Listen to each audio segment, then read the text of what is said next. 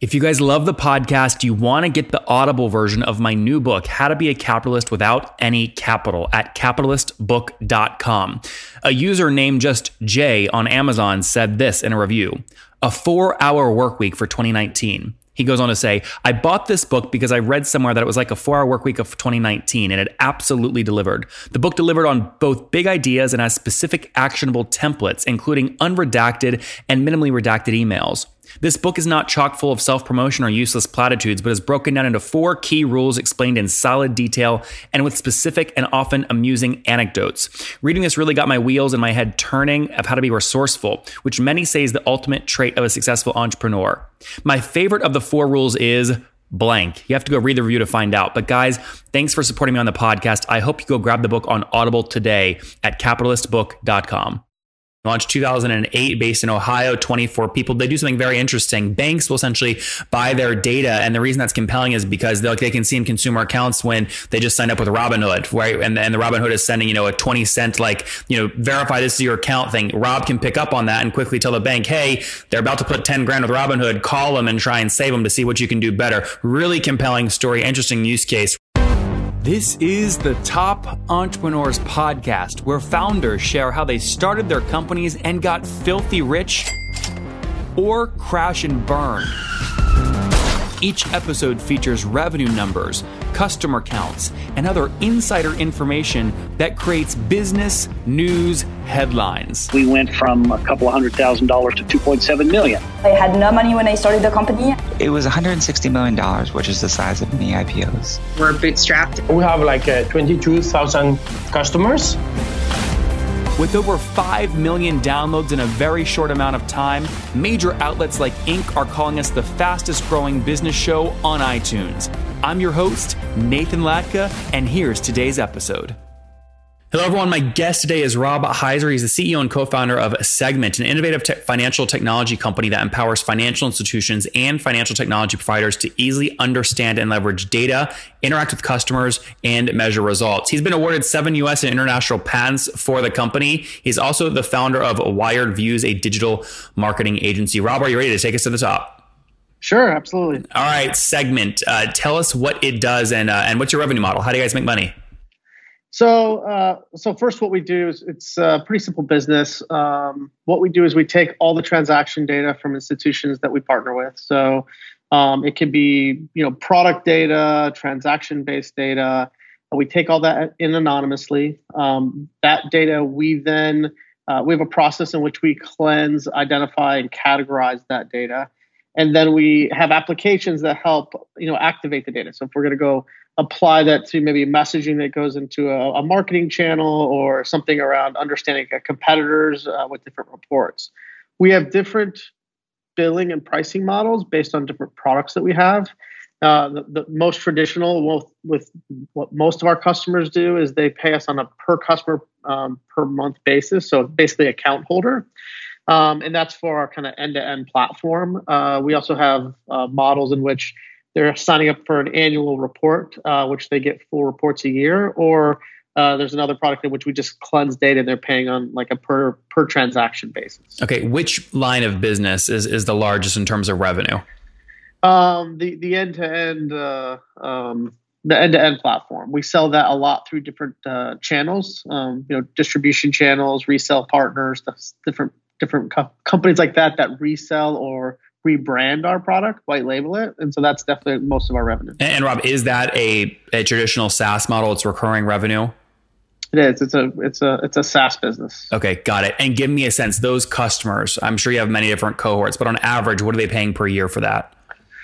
It just depends on the size and the effort of the institution. So we have institutions as small as 2 or 300 million in assets to institutions that are in the top 50 in the country. And so that just depends on if it's a business and it's retail. Our model's not extremely complicated, but each bank is structured differently. If it's a retail bank, if it's an investment bank, so we have different. It's hard to give you a direct number because it's so based on size. I know, I totally get it, but I'm going to force you here. What's an average? I mean, are we talking $100,000 ACV, $10,000 ACV, $1 million ACV? Typically, what's a good fit size customer for you? It really depends on the channel partner. I have a channel partner that sells banks that are 150 billion in assets. I have a channel partner that sells banks that are 100 billion in assets. And each one of those have their own model. I wholesale it to them, so I charge them a wholesale price, and they charge whatever they want to their clients. Yeah, I'm just interested in what you're charging them, not whatever they're charging their clients, which you have no control over. Well, yeah, but that exposes what their margin is, and I wouldn't do that to my channel partners. Well, no, because I'm not asking for a specific channel partner. I'm asking for an average. You've given a huge range, so it's hard for me to ask really good questions because you basically said we go from nothing to 200 billion under management. Yeah, so if you're looking at like what a per cost per month is, I think you're depending on what product you're looking at and how much features we're delivering for them. You Just can go your anywhere from like SaaS. a 5 cents. Yeah, it's all SaaS based. Well, you just said you had three different business models. One was they're paying for a report annually. One is your end-to-end thing, and it sounds like you have an agency on the side as well. No, but everything that we're doing is all SaaS based. So the report is all an annual revenue stream, and they sign up for 1, 2, or 3 years. So even though it's not a software delivery, we're delivering PDF that still generates the actual report, right? So yeah, everything I get that. SaaS. Well, I would not consider a PDF delivery annually a SaaS product. I'd say it's tech-enabled professional services, right? And it's generating a PDF report. It sounds like. I'm talking specifically. I want to dig deep into the tech, right? Like the software side of your business, just that. So we charge anywhere from like a 5 to 6 cents based on what features are using in our product, all the way up to 15, 20 cents per month, and that's on a per account basis. And it also scales based on how many account holders they have. Okay. Okay. I won't push harder there. It sounds like you've got many kind of different pricing models, but put this on a timeline for me. So when did you launch this idea?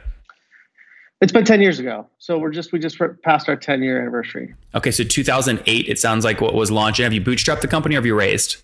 We've raised over $30 million. Okay. So you've raised $30 million. And why did you decide to raise? Why not keep bootstrapping?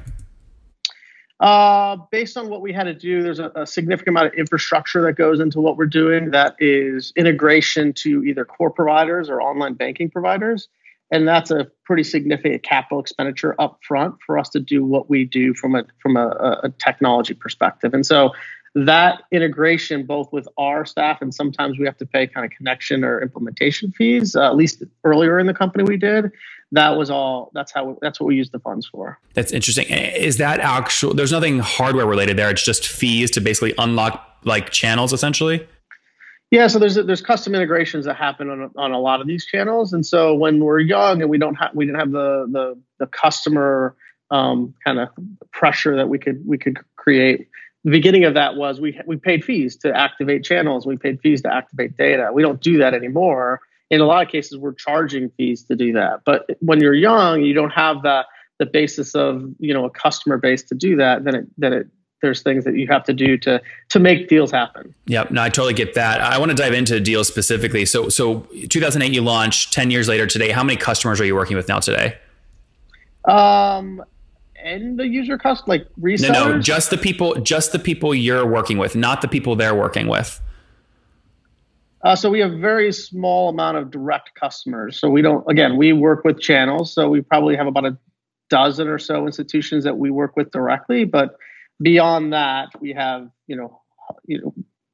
over 50 institutions. If you're looking at that, if you're looking at through resale partners, based on some of the deals we're cutting now, we're talking about hundreds of institutions. Yeah. I want to make sure I give you credit where credit's due and that my audience understands the numbers you're giving. Sure. I just want to know what you are selling your tech to. I know then they go and sell it to other people and they have their own markup margins. You are directly working with about 12 partners directly. Yeah. So resellers, absolutely. Yeah. Okay. Right. Got it. And they are, just to be clear, they're many times white labeling what you've built, marking it up a little bit, and then as a sales channel, selling it through. 100%. Of which they have a flat fee that they pay you. They can make up whatever margin they want, right? You don't take anything that they sell their partners. Correct. That's right. Okay. That's great. Very cool. Team size today. Where are you guys at?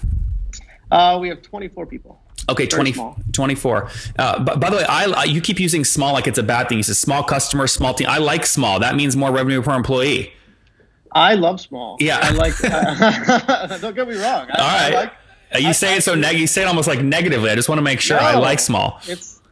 It's a family. Are you kidding me? This is the best time. Right? Yeah. All right. So 24 of you guys, and where's everybody based? Everyone in Ohio? Everybody's in the Ohio office. We have one person that's a little bit remote. Okay. And what's the breakdown of that 24 between kind of sales, marketing, engineering? Sales, and I'd call it client services. So both inside and outside sales probably makes about 8 of them. The rest is either, we have a CFO, stuff like that. But most of the rest is both engineers, I'll call data or ETL, data sciences. And we're very big in terms of library science. Well, the big thing today, you talk a lot about what's happening in data sciences. You're taking big data sets that really don't make a whole lot of sense, right? And you're trying to make sense of what that data is by using AI. What we're doing on the library side is we're categorizing all that data. So we're seeing, billions of transactions a year. And so we see those transactions and we're categorizing them both by the technology that we built.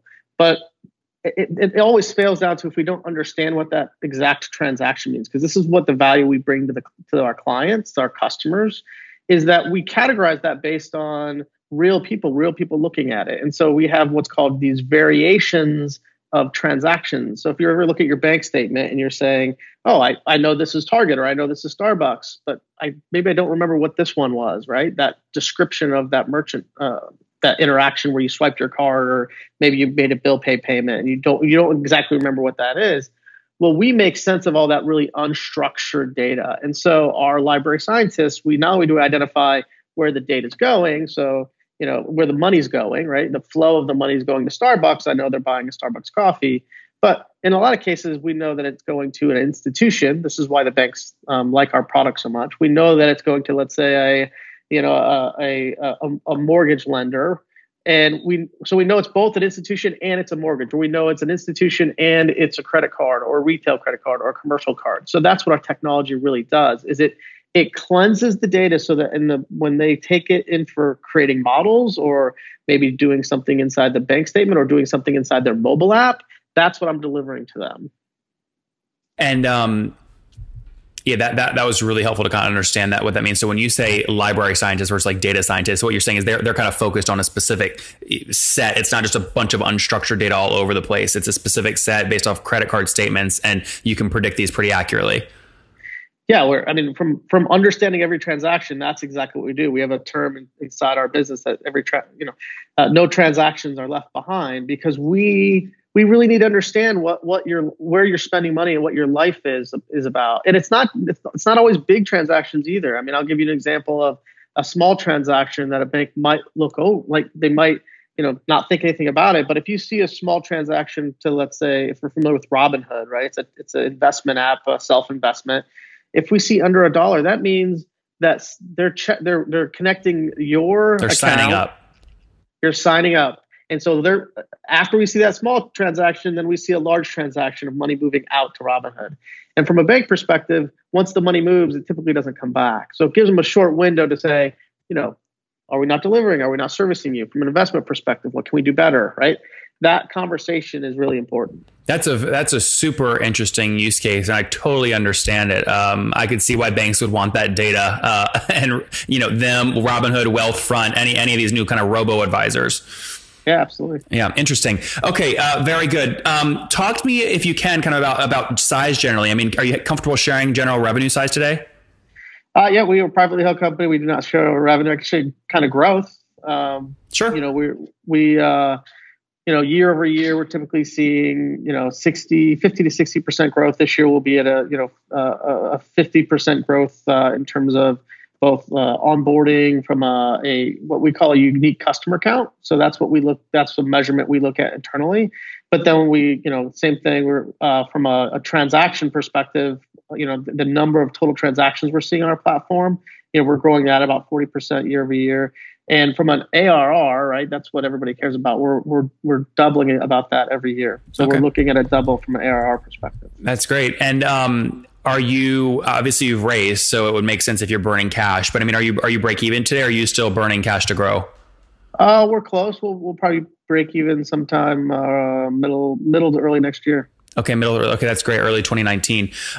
Great. Talk to me about acquisition. So obviously you have a couple people dedicated to kind of inside outside sales. I don't know if you do any direct spend, but when you look at getting one of these new logos, you have 12 of them today, but when you get a new one, what are you willing to spend to acquire those guys? It just depends on the size of their ecosystem. So we spend a lot of time in terms of both developing the relationships. That's an important aspect of this industry. This financial services industry is a very small, especially financial technology. There's only, so many players in the space, and creating those strong relationships is important. And so, if they have 200 or 300 banks as their customer base, that's a really critical, important relationship for us. So, we'll go all out. We spend a lot of time building the relationship, traveling and investing in it, and then post, that relationship we want to keep that relationship super strong. So it's both investing and co-investing in marketing and go to market with them. And so it's critical for us to have those relationships, and the acquisition, they're typically long sales cycles for us, but how long? Probably from a partner perspective, to get all the way from meeting to them signing up, it's probably about 9 months. Okay, is my guess. Okay. And let's just keep going with the example that you gave. Someone that's a great partner, 300 connected accounts, big value for you. Mm-hmm. What would you be willing to spend to acquire those folks? And maybe don't give it in a hard number, but maybe give it in terms of what you're willing to wait in terms of payback period. So you'll spend the first month ACV to acquire them, or 2 years of ACV, or. Yeah, I think from what we spend today, I would tell you we're probably spending 3 to 6 months, depending on, and I would say legal is a big part of that. These are large institutions that a lot of this will go out from our outside counsel. And so these are large agreements, typically when you're talking about compliance. And so that's a lot of our acquisition costs other than time. And so the people time is very important. Building out that business case for them is very important. So it's probably, 3 to 4 months in terms of the return on our direct time. And then outside of that, it's probably another 3 months just on legal expenses. Yeah, that makes sense. And then churn's critical in a SaaS business. How do you measure churn today? What was the question? Churn is critical in any SaaS business. What is your churn today, and what do you measure? Yeah, the funny thing is the only time that we've typically lost a client in our space is from acquisition. So obviously it's a lot of M&As happening in banking and financial services. And that's typically, you either win or lose on the M&A transaction for us. And so outside of M&A transactions, we really haven't lost a client. And so that's what we really have to get ahead of that. And depending on who's acquiring the bank, or if it's a merger, who's going to be who's going to win in the end in terms of the leadership of the institution. So Rob, if you look at a number instead of just talking about lost customers, I assume you have upsell revenue. Maybe sometimes people downgrade revenue, but you still have them as a customer. So when you look at just revenue churn annually, what is that? We have typically revenue growth for us is pretty steady from a per customer basis. Because they're always building their bank, right? So you always have 2 to 3% growth in terms of what they're doing as an institution, building accounts, winning new accounts. We help them in terms of strategy. So we have not seen a whole lot of churn in terms of that perspective from a revenue perspective. It's been mostly growth. Okay, so you've never seen any customers downgrade by $1. You have no downgrading revenue lost. No, typically, so we part of our plan is we have this stage crawl, walk, run within our revenue basis, and typically they graduate up. The only time we lose a customer is a complete loss, which is a merger. Okay, so yeah, just to answer my question directly, that would mean you're telling me you have no customers ever pay you less 1 year to the next. They always are paying you more. You never lose revenue. Yes, correct. Okay, right. Got it. Very good. All right, let's wrap up here with the famous 5. Number 1, what's your favorite business book? That's an interesting question. I like a lot of them. There's a book that I read called. It's not a business book, and I can't look it up. It's on my phone, but it's called Sense Making. It's more about data than it is about business. They wind in business because it's about not only understanding data, but understanding what goes behind decisions of the human being, right? And its culture and humanities. And I really like. by a guy named Christian Madsberg. It's a great book if you haven't read it, and it really ties in together. It can't just be about data. It's also, there's a lot of other things that go into making these decisions. Sense making. Number 2, is there a CEO you're following or studying right now that's off the map? I don't want like a big time CEO. I want maybe someone in Ohio. Yeah, so I've been following, there's a CEO here. His name's Dan Collins. He's got a business called WasteBits. It's a business in which they're profiling waste data, and he's blowing up quite a bit. It's a really interesting business in which he's partnering with the waste industry and also looking at different data elements that probably the industry has never looked at before in an industry that's typically paper based. And so he's definitely disrupting a unique space. Number 3, what's your favorite online tool for building your business? I love LinkedIn. I could have guessed that one for you. All right. Number 4, how many hours of sleep do you get every night? Oh boy. It depends on the week, but I would say average 5.5. Okay. That's not a lot actually, Rob. You're killing yourself, man. To be fair, I have a daughter, 9-year-old, who's a type 1. So how many kids? I have 3. 3. Okay. Wow. So married, 3 kids? Married, 3 kids. And how old are you? I'm 43. 43. Okay. Last question. What do you wish your 20-year-old self knew? Oh, that's a great question. I would tell you that everything takes longer. Everything takes longer than you expect, and it takes a lot. It takes a lot of time to, especially on a B2B perspective, to really build a brand. And, having an agency, I've done a lot on a B2C. B2B took a lot longer than I ever expected. Guys, it takes longer. Have patience. FinTech company launched 2008 based in Ohio, 24 people. They do something very interesting. Banks will essentially buy their data. And the reason that's compelling is because they can see in consumer accounts when they just signed up with Robinhood, right? And the Robinhood is sending, a 20 cent, verify this is your account thing. Rob can pick up on that and quickly tell the bank, hey, they're about to put 10 grand with Robinhood. Call them and try and save them to see what you can do better. Really compelling story. Interesting use case. Rob, thank you so much for taking us to the top. All right. Thanks. Appreciate it.